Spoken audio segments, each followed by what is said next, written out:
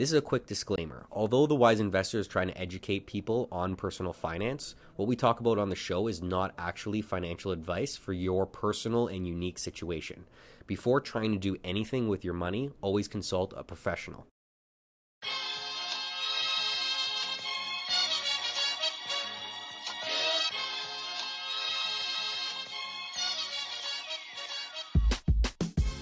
Hey, this is Anthony. And I'm Sal. And you're listening to the Wise Investor Podcast, where we help Canadians become more financially literate, one post at a time. This is what they did not teach you in school. This episode of the podcast was recorded on June 13th, 2018. Drake, are you ready to go? Hello, and welcome to this week's episode of What They Did Not Teach You in School. We got Sal Longo over here joining yours truly for our weekly podcast show, live, whatever you want to call it. We've been doing this now for almost a year, right? 10 months? 10 months, 8 months or so. We started in November, I would say. So today we're going to be talking a little bit about what's going on in global politics. Donald Trump, Justin Trudeau, Kim Jong-un of North Korea. Some pretty interesting stuff. Does it have to do with anything with us Canadians? We'll find out. And we're also going to be talking about the 3 things that we think that you should be doing with your tax return that you get at the end of April or June or whatever the case is. So let's go ahead and dive on in. We were just saying before, are we talking about Pusha T and Drake? Yeah, the new Pusha T and Drake. Just quickly, who won in that battle? Pusha T or Drake, Alfio? Who won that battle? Pusha T. Pusha T won. That hurt a little bit. Stay tuned to see if Drake actually has a son. We'll be seeing if that releases. in my world, the real Pusha T Drake battle is Trump and Trudeau. Very so they've true. been going back and forth. Most people don't even know what's really funny about this world is everybody knows about Pusha T and Drake, but very few people know that there was something called the G7 that happened in Quebec last week. Yeah. So the G7, Sal, you want to talk a little bit about what that is? What's the point of it? Yeah, they're talking to some of the big economic countries and basically so Europe, Mexico, China. Yeah, different countries in Europe. United States, Canada.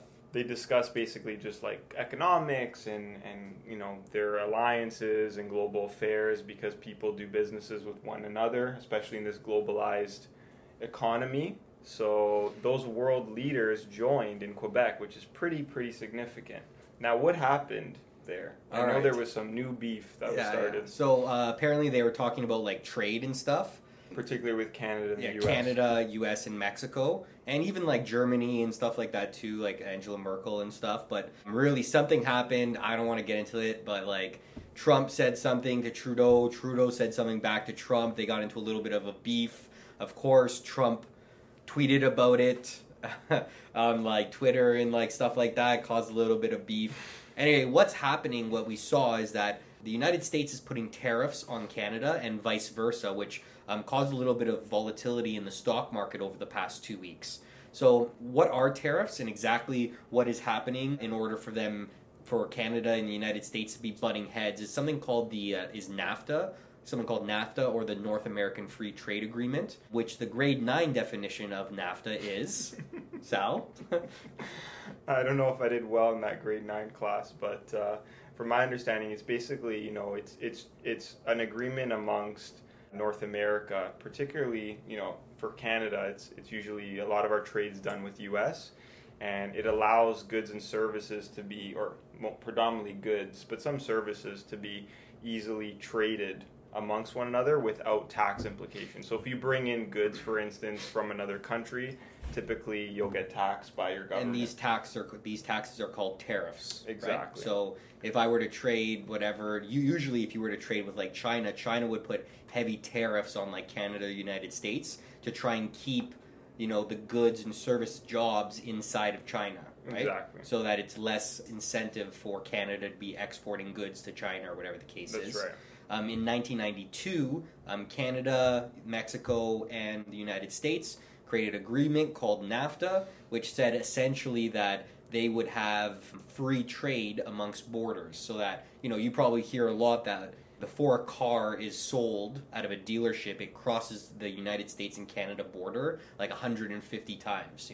Parts are made here, shipped to the United States, which are built in factories, shipped back to Canada to put the engine in, shipped back to the United States for something else, and then finally sold in Canada at a dealership. So, obviously these, like the agreements they had put in place, they were to promote partnership and strong economic alliances amongst Canada and the U.S.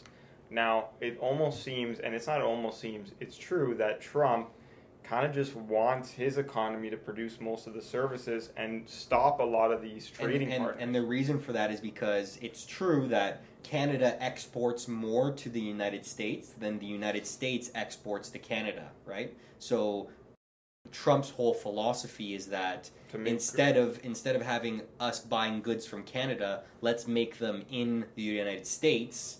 And his theory is that will create more jobs for Americans. He's trying to make America great again with causing a lot of enemies.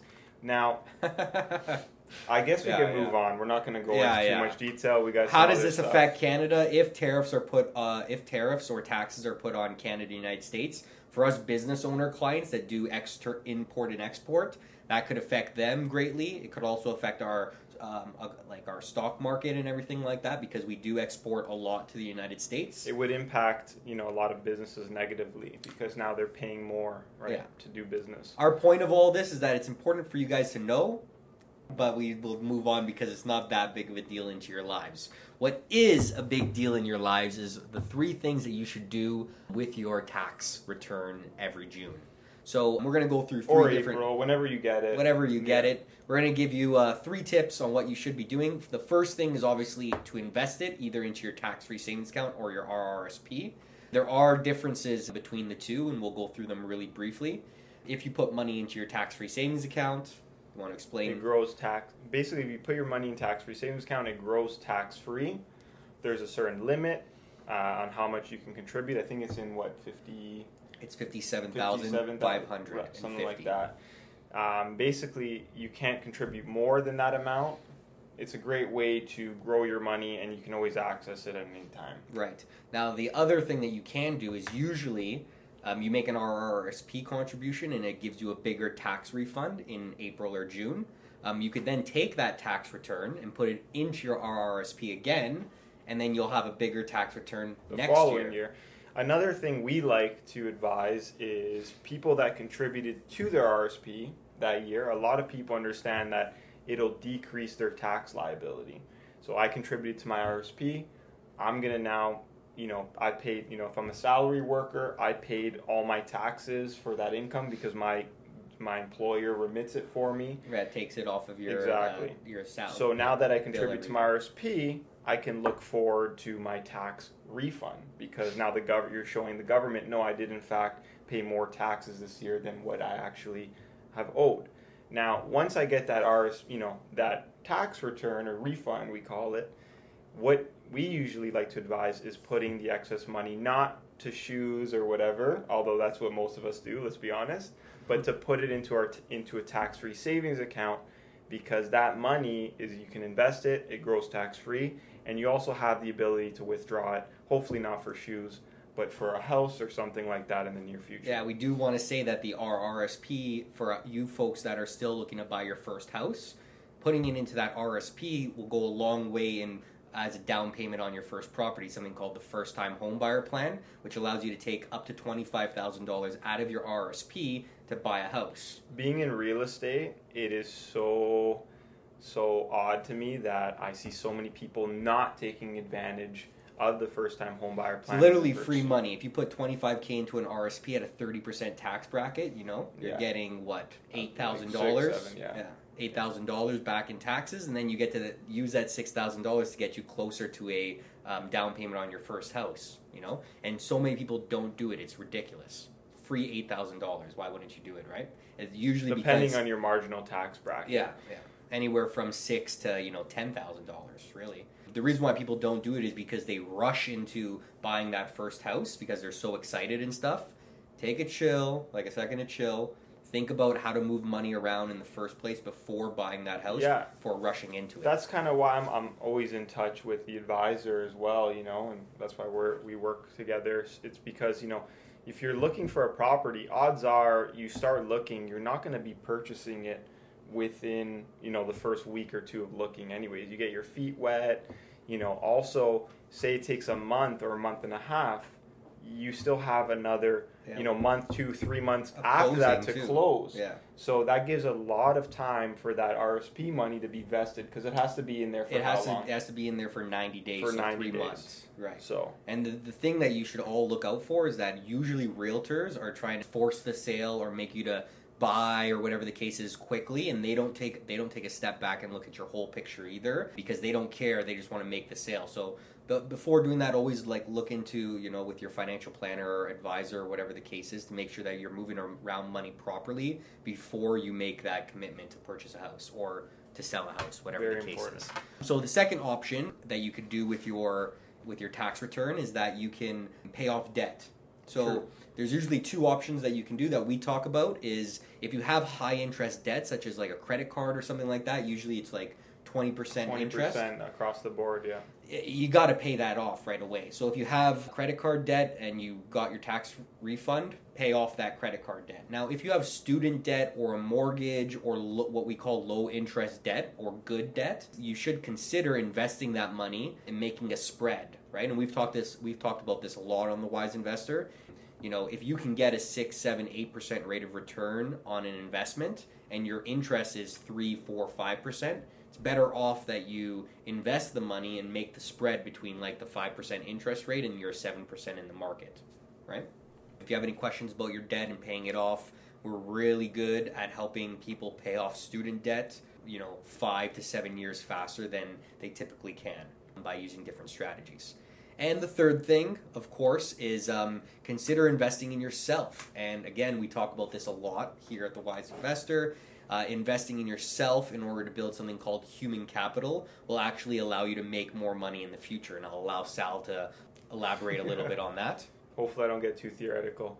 So, yeah, you know, with human capital, you want to be, you know, everyone knows the skills they need to get to the next level, whether it's whatever, career level or just knowledge or your hobby. Everyone knows the skills they need. So using that money to buy some books that you've been interested in or a course that you've been planning on taking, but you're always like, oh, $1,000, $2,000, a little bit much, can go a long way. So don't see your tax return as, it's a whole mindset thing. Like, don't see it as just, oh, free money. It's not free money. You overpaid your taxes and you utilized the right strategies. Use that money that is yours and actually invest it in yourself or into something that'll do you good. If everyone out there that, you know, they have $1,000 or $2,000, what would be one human capital builder that you would recommend for them? Human capital builder. I would definitely say buy a book. Any recommendations? 1 or 2? Something that people would read. What are my favorite? That's a human capital builder. Human capital. I would, because we're actually in finance, I would tell everyone to buy Money by Tony Robbins. It's not like that self-help hoopla that's going to make you do jumping jacks in the morning, but he just talks about, you know, practical ways to save money and where it should be invested. A lot of the things we talk about in the show, but he makes you understand the psychology. Money is like a 500-600 page book. He has a shorter page. I'm glad you brought that up. He has a shorter page. He has a shorter book called. He has a shorter book that he wrote, which is like a condensed beginner version of Money, which is called Unshakable. Very good. We've talked about it on the show a couple times. Very good book on, you know, how to be in and invest in the market psychologically and how to like avoid making bad mistakes and investing in proper things. Alfie, any book recommendations? Well, I'm reading.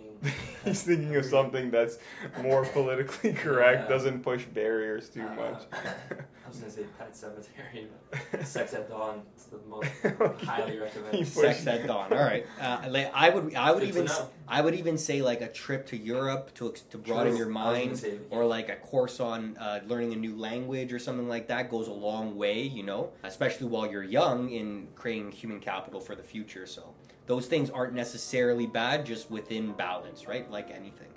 So 3 things that you should do with your tax refund. 1, invest in your RRSP or tax-free savings account. 2 is pay off high interest debt. 3 is invest in yourself so that you could make more money in the future. Or just live a better life. That's right. Until next time, this is Sal Longo and Anthony See you guys. Shervalotti. What they did not teach you in school.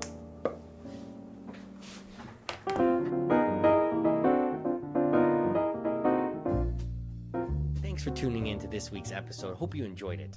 be sure to follow us on Instagram @TheWiseInvestor. Until next time. This is What They Did Not Teach You in School. We hope to see you soon.